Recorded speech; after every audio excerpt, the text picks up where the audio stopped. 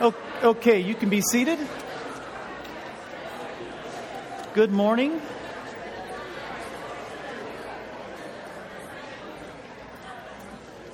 Good morning again. I want to make sure you keep in mind July the 6th. If you were here last week, we expressed to you that is going to be a very different morning. And actually, July is going to be a very different month. And but on that July the 6th, we're going to only have one service at 10:30. And excuse me, something went down the wrong pipe. I don't know what it is. Oh, at the wrong time. Anyway, I don't really need any water because that'll just make it worse. But July the 6th at 10:30, we'll have one service, and we'll have a meal together afterwards. And as you notice, there's bright light from this area of the church, the south side. There's no longer, excuse me, there's no longer a wood wall. There's no longer plastic up there. We're so excited to have that down and have a single space. It'll take us a little time to sync sound and lighting and painting and making all the adjustments to adding that space.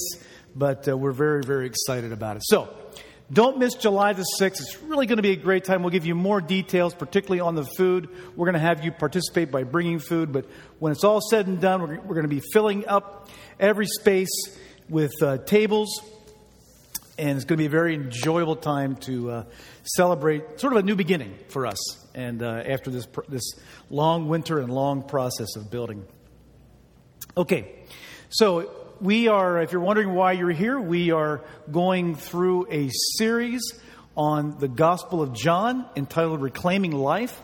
Right in the middle of that biography of Jesus are the words, "I have come that you might have life and have it to the fullest." Christ said in John 1 that I've come that you might have life. And so we've been exploring the words of Jesus every week, just opening up a new section in this gospel, trying to give a plain, simple understanding of what the words of Christ mean. So we'll continue in that here in just a little bit. I'd like to say a few things about success that relates to our message today.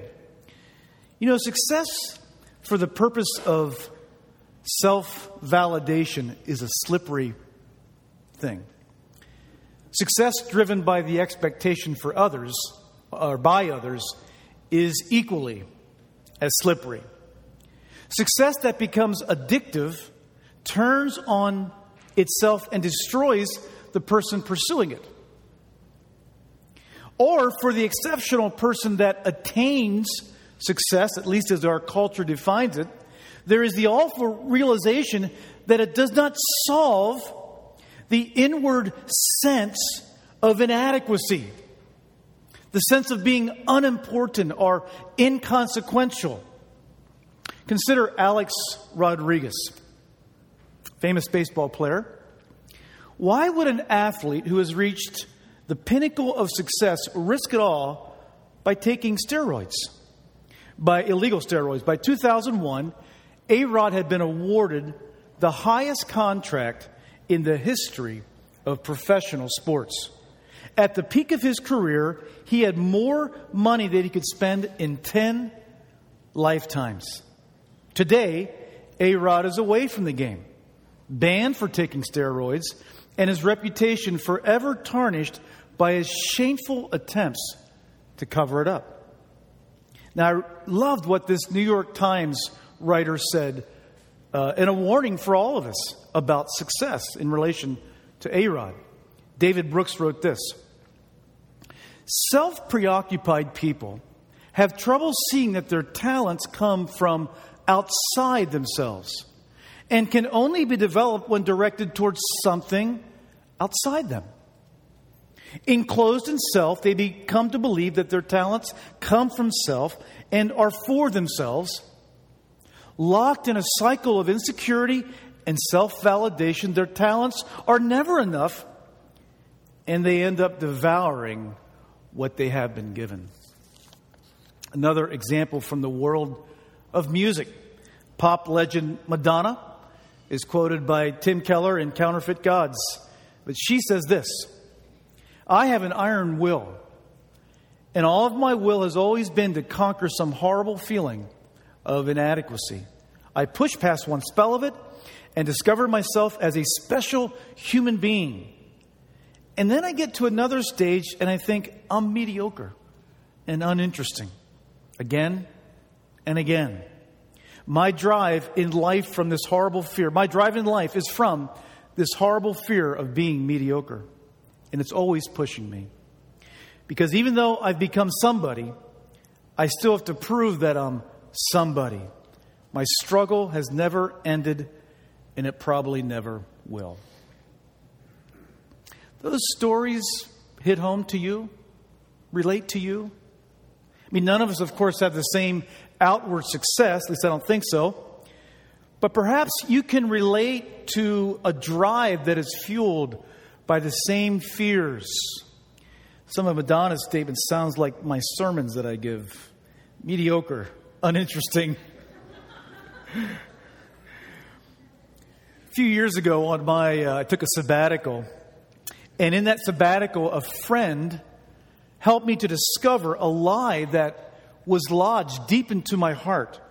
And the lie went something like this: I need to be exceptional to be loved. I need to be exceptional to be fulfilled. Now, when I say exceptional, I mean beyond just simply doing your best and using every talent that you have. But I'm talking about a certain state of being in relationship to other people. For me, the thought of being average, at least being perceived that way by others, sent a shudder deep into my soul that I couldn't explain. It's a lie. It's not true. And it's a lie that compromised my vision of true success. Well, this week's story features a man who found his greatest joy while his outward signs of success were diminishing. What does that look like? That's what we're after today. Open your Bibles to John chapter 3. If you're using the Bible in front of you, I think it is page 887 or 888. Last week, if you weren't here, we covered verses 16 through 21, which included the most famous verse in the Bible, John 3:16. And then we went on to talk about the nature of love, the nature of belief, and why some don't believe. So today we're going to begin at verse 22. After this, Jesus and his disciples went into the Judean countryside, and he remained there with them and was baptizing. John also was baptizing at Aenon, near Salim, because water was plentiful there, and people were coming and being baptized, for John had not yet been put in prison. Now a discussion arose between some of John's disciples and a Jew over purification. And they came to John and said to him, "Rabbi, he who is with you across the Jordan, to whom you bore witness, look, he is baptizing and all are going to him." John answered, "A person cannot receive even one thing unless it is given him from heaven. You yourselves bear witness that I said, I am not the Christ, but I have been sent before him. The one who has the bride is the bridegroom. The friend of the bridegroom who stands and hears him rejoices greatly at the bridegroom's voice. Therefore, this joy of mine is now complete. He must increase, but I must decrease. He who comes from above is above all. He who is of the earth belongs to the earth and speaks in an earthly way. He who comes from heaven is above all. He bears witness to what he has seen and heard, yet no one receives his testimony. Whoever receives his testimony sets his seal to this, that God is true. For he whom God has sent utters the words of God. For he gives the Spirit without measure. The Father loves the Son and has given all things into his hands. Whoever believes in the Son has eternal life. Whoever does not obey the Son shall not see life, but the wrath of God remains on him. There are three questions that I think bubble up from this passage that are relevant for us today. Number one, what is God's story? Number two, how does John the Baptist find his place in that story? Thirdly, why is Jesus greater? And then finally, just a little bit, we'll try to answer the question, how do I find my place in God's story? Let's pray together.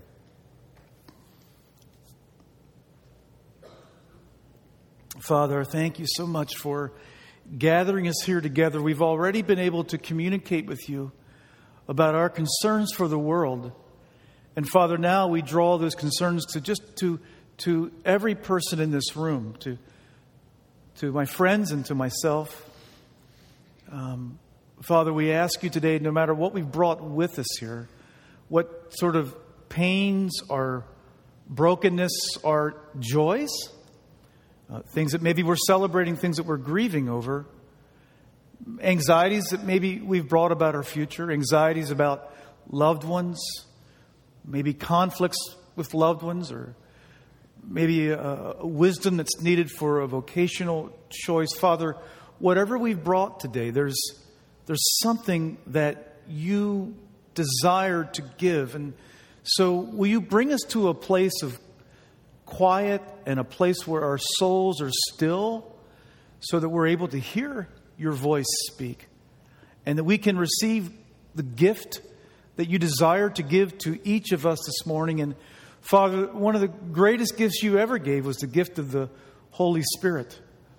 And we pray, Father, that if someone here this morning has never received, doesn't have the Spirit of God living in them, might they receive that Spirit this morning. And Father, for us who are in that friendship already, might we receive a renewal, a refreshing of that gift of your Holy Spirit this morning. Open up our eyes to see. Educate us, Father. Illumine us. Enlighten us. Give us spiritual eyes to see and faith to see this morning what's real and true. In Christ's name we pray. Amen. Amen. Amen. Okay. All right, ready for the first question? First question, what is God's story?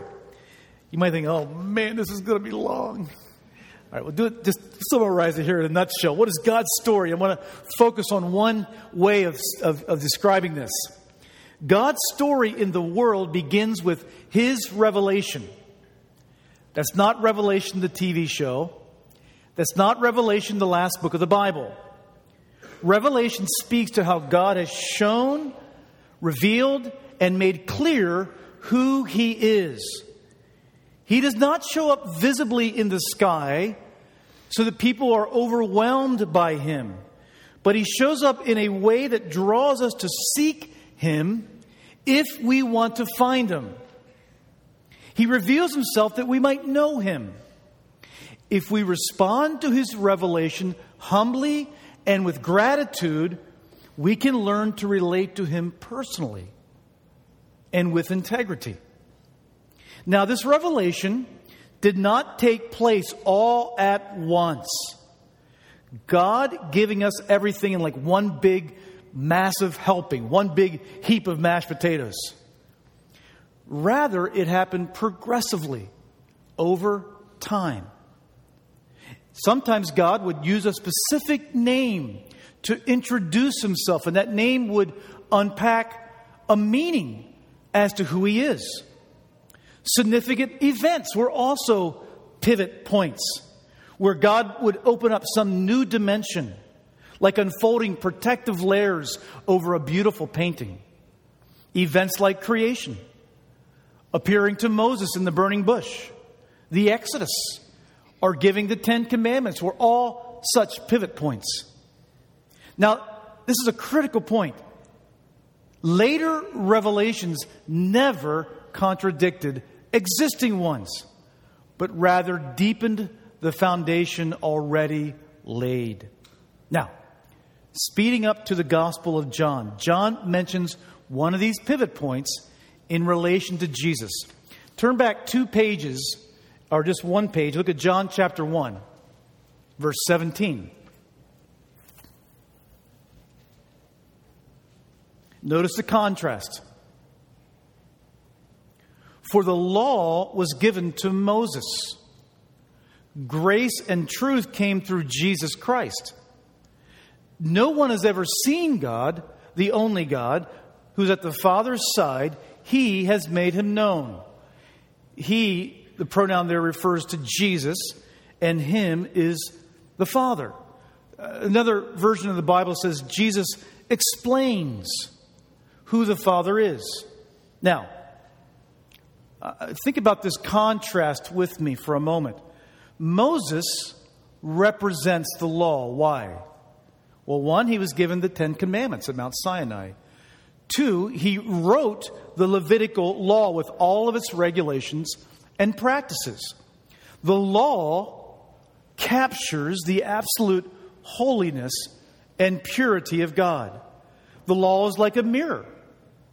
We look into that mirror, and what comes back to us is who we really are. Now, we should keep in mind the law never gives us good news. Never. Just the same way you might feel when you first look at yourself in the morning in the mirror. Never brings back good news. The law, looking into God's absolute holiness, looking into all of these rituals and rites that gave us a hint of our need to be morally cleansed before approaching God, they never bring good news. Why? Because we never keep it. We can't maintain it. We never have, we never will. The law makes us aware of our need for grace, our need for mercy. That's why in the New Testament, the writers said this, that the law helps lead us to Jesus, the source of grace, because the law helps us recognize how far we have fallen from God's infinite worth and His infinite beauty. Now, Moses represents the law. Jesus represents grace and truth. I might submit to you one more verse about this morning. You remember the Apostle Paul wrote this about the glory of God. Where do we see the glory of God, Paul wrote? Where do we see the magnificence and splendor of God? We see it in the face of Christ. In other words, Jesus is the extension of God's progressive unfolding of Himself. Jesus is God's clearest image, clearest mirror of Himself. So simply put, to wrap up this first point, what is God's story in the world? It is to reveal Himself to every single person that they might know Him. Wow, what a big task. We learned a few weeks ago that we live in this age, this era, where God gives the Holy Spirit. And with the power of the Holy Spirit in us, we become co-workers with God in this story. We join in with the same commission given to the apostles. That is, going to the world with the story of God.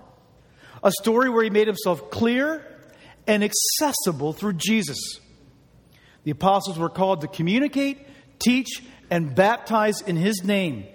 That is why the church has grown to hundreds and millions across the world. And it's why we're sitting here today. Because about 15 young men and women, barely out of their teens, felt this sense of going and making disciples on their hearts. And in 1973, they came to Columbus, Ohio. That's why we're here. It's a story that we are still a part of today. Okay, so we clear on that one? That is God's story. Amazing, immense, with the world as its scope. Secondly, now, this figure that is so prominent in our section, John the Baptist, how does he find his place in this story? Okay, go back to that John 1:17 and 18. And I need to just say one thing that we need to remember. Sometimes people get mistaken on this. It's important to keep in mind that though Moses represents the law and Jesus represents grace and truth, Jesus did not nullify the law. Jesus does not despise the law, but rather he fulfilled the law.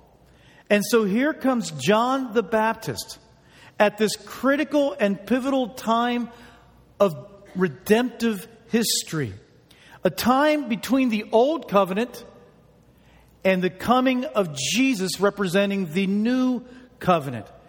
And here between these two worlds stands this transitional figure with a foot in both worlds. This poor guy named John the Baptist.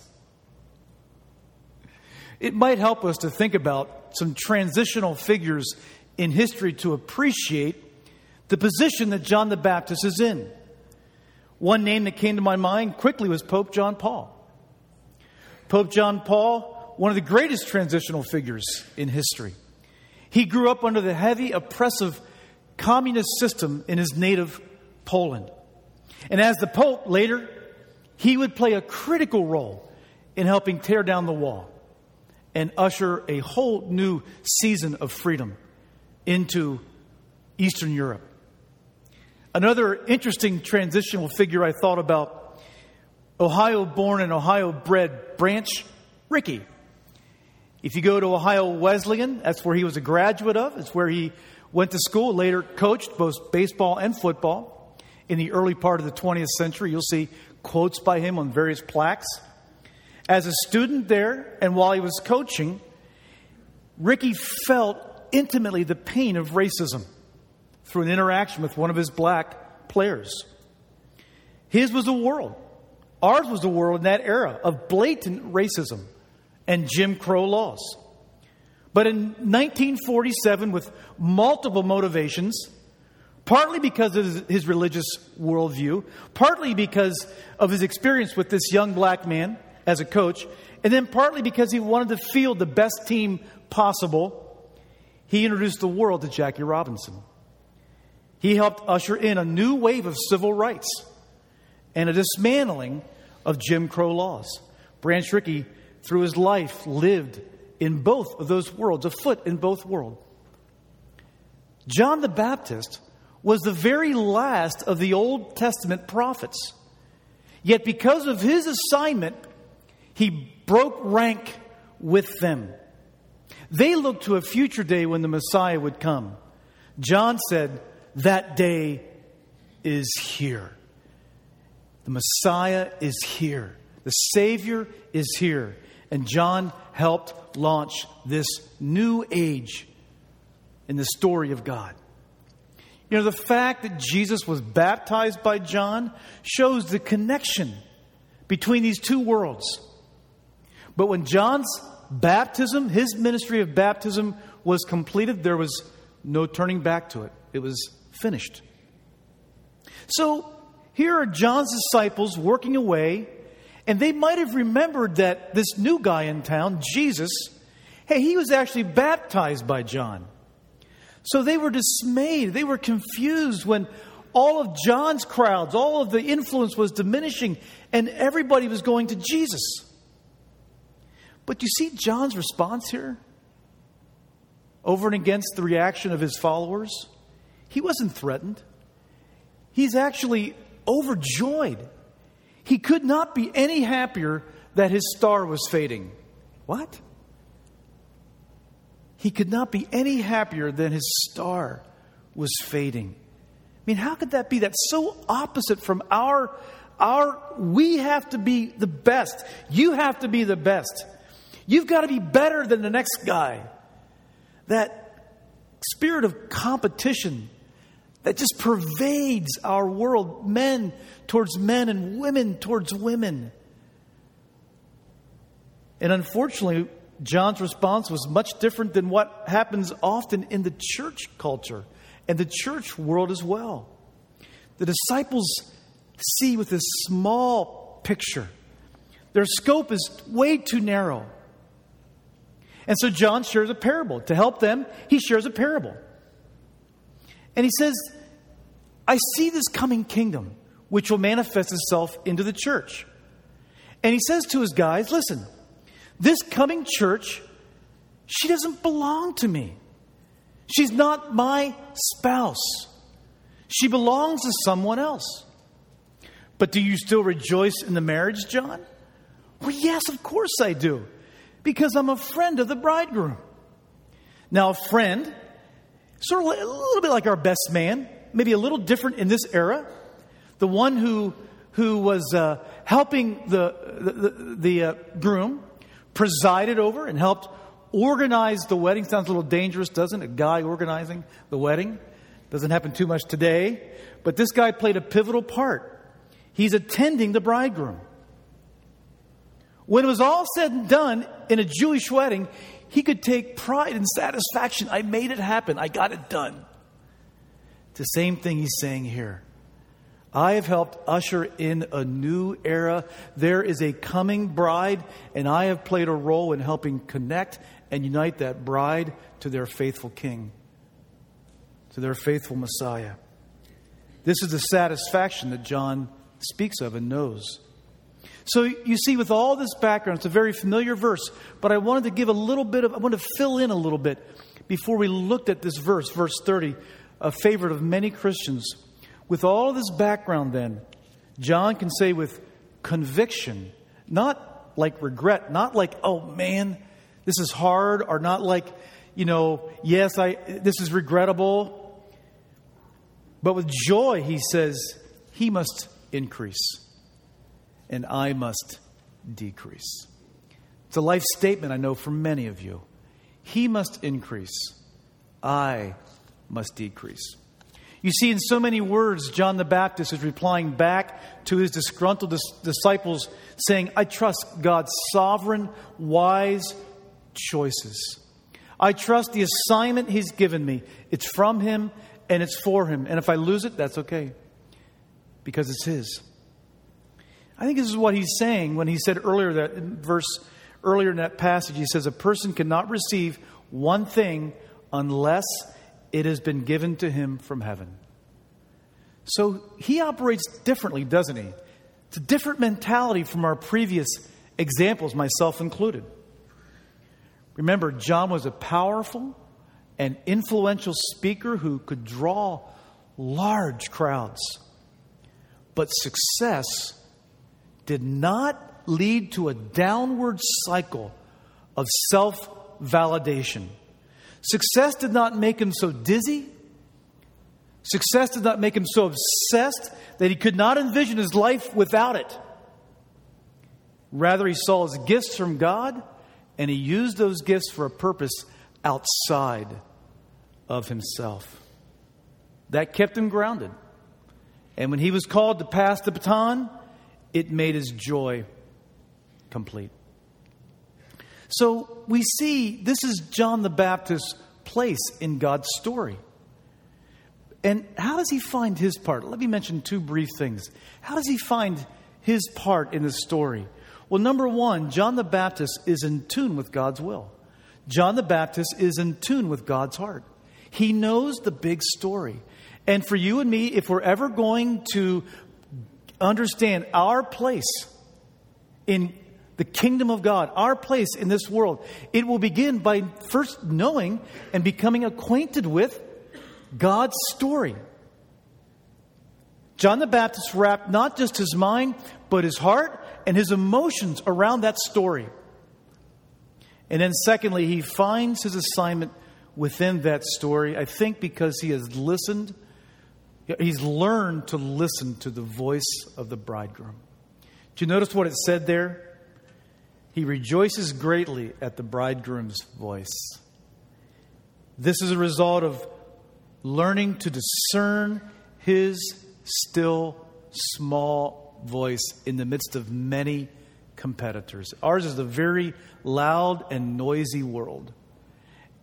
And it will require of us a kind of a discipline in order to quiet our souls and to quiet the world so that we can learn to hear and discern his still, small, quiet leadings and his voice.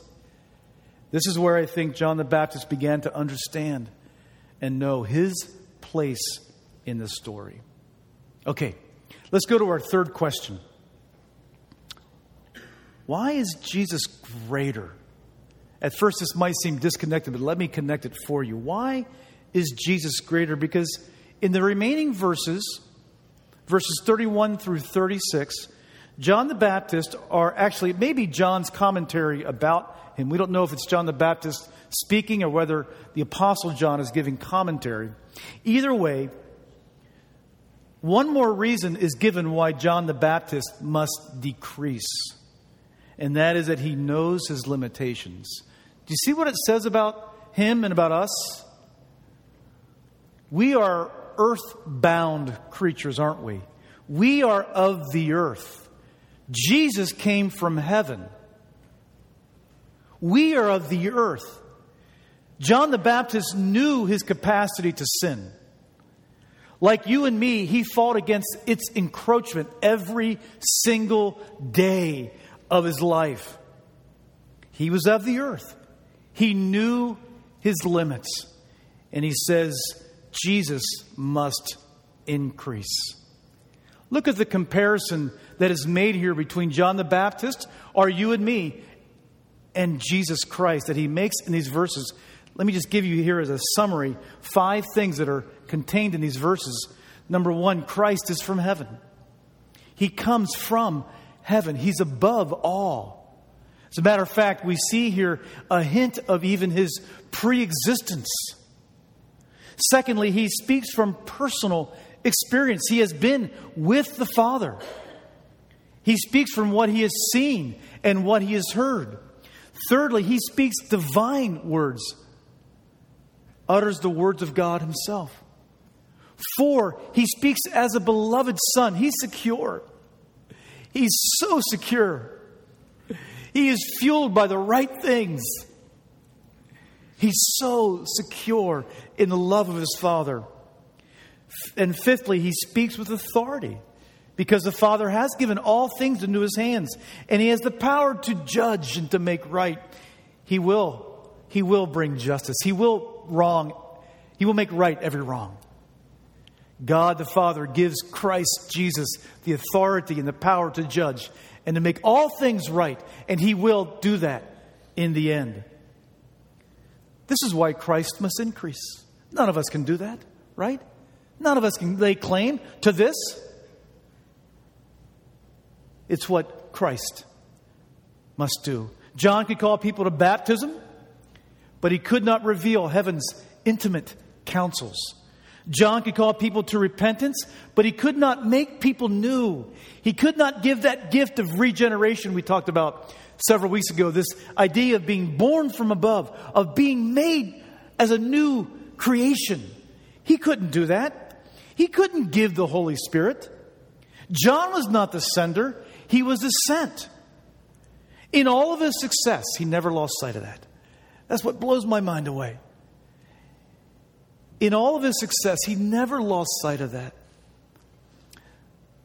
They thought he was the Christ. The crowds thought he was the Christ. He could have taken advantage of that. But he pointed not to himself, not to his accomplishments, not to his successes, not to his legacy. He pointed to Jesus. It's why he fell at his feet in reverent worship. It's why he said he was not worthy to even untie his sandals. I love what the 4th century Catholic theologian Augustine said. He wrote this: he wants to be loved in him. That's John the Baptist wants to be loved in Christ. And he hates the idea of being loved instead of him. My goodness. What a challenge. We so desperately get in the way, don't we, of what God is trying to do in people's lives. Because we want to be the one who's at the center. We want to be the point of contact. We want to be the one getting the love and affirmation. But look at his heart. I don't ever want to be in the way. I want to be secure in the love of Christ. And I don't want to get in the way of others loving him first. I love that quote. So swept up in worship, lost in his love, this is how John could be perceived as losing by others and still walk away with joy and confidence. It's a beautiful thing, isn't it? Think about it. When we see some powerful leader walk away from his position graciously without having power like ripped from his hands, we think, man, that's a beautiful thing, isn't it? It really is. You know, I thought of an example here of David Packard. Some of you know David Packard's story of the, famous Hewlett and Packard. I mean, this guy retired graciously. And yet he was, at one point asked to come back to do a reorg, and the company still called by his name, and I'm sure he still receives, or he did, he's passed away now, but I'm sure he still received quite a pension. So even in a gracious retirement without a difficult transition to power, we say that's a beautiful thing. Well, this is even more beautiful because there was no parachute for John the Baptist to fall on. There was no company named after him. When his star diminished, it diminished. And that's why the writer tells us that he was still alive, because it wouldn't be long till he would give his very life, laying it down for the cause of what he lived for. He lived by raw faith. He lived by raw faith. His recognition, his honor would come at a different place, in a different time, in a different world. That's what he believed. So, finally, just a brief comment. How does all this change us? It's very simple. We want to find out God's story. We want to find our place in God's story.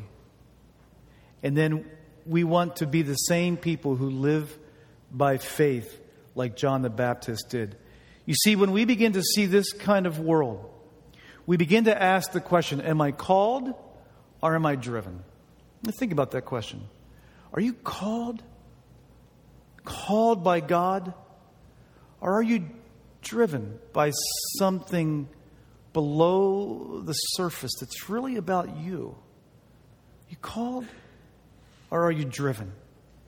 By seeing our talents as gifts from God that are best developed when they are used for Him, outside of ourselves.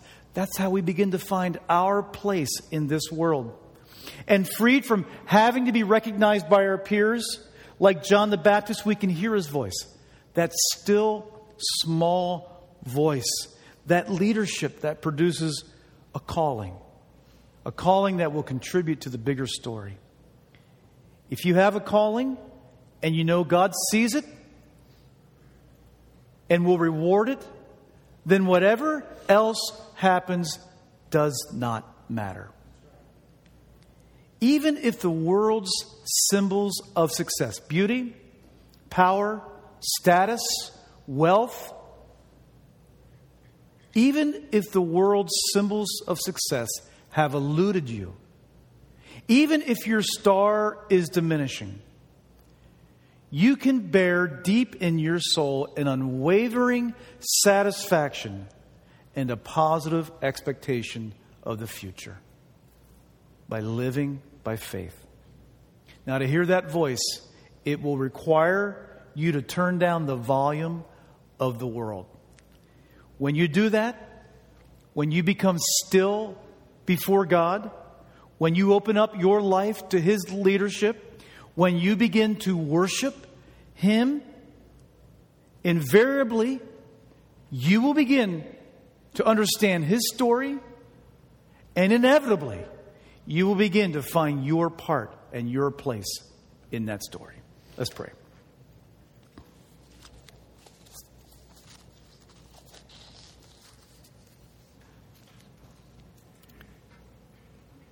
Father, through the power of your Spirit and through the power of your love, you know what is happening here in every single heart and what kind of symbols of success have taken place in us. Maybe what kind of lies have lodged in the deep parts of our soul and created a kind of energy that's been destructive and been hurtful to others and self-destructive. Father, you know this morning where every need is. You know that point where there needs to be freedom and healing and a desert place where only life-giving water from your word will produce something new and produce a fruit that will last and a fruit that's permanent. And so, Father, now lead us here this morning into a deeper and greater understanding. And as we sing and respond and pray and give our offering, Lord, might we continue to process what we've heard. Not my words, but the words of Jesus and the words written about him, inspired by the Holy Spirit. Through Christ's name we pray. Amen. Amen. Amen. Before we have a chance to respond back and to pray prayers back to God through our singing and devotion to him, I'd like you to pull out that Connect card again. Would you please pull that out? And if there is some next step you desire to take, if there's a commitment that you're making this morning, if there is something you want us to pray for, please let us know on that card. And as a matter of fact, there'll be some members of our prayer team here following the service. If you just feel like you need help, you need someone to stand with you and pray with you, this next song is called Before the Throne of God. And that's all that members of our prayer team do. We can't fix the situation, but we can bring you before the one that can. We can bring you before the one that's able to heal and bring freedom from what you're going through. And so let me take a moment and thank the Father for our offering and give you a chance to begin to process here what he's seeking to say to you, as well as what he's seeking to give to you. Father, thank you for our moments together and this chance to give back to you, to show you our love, and to support the work of the church and the kingdom around the world. In Christ's name, amen.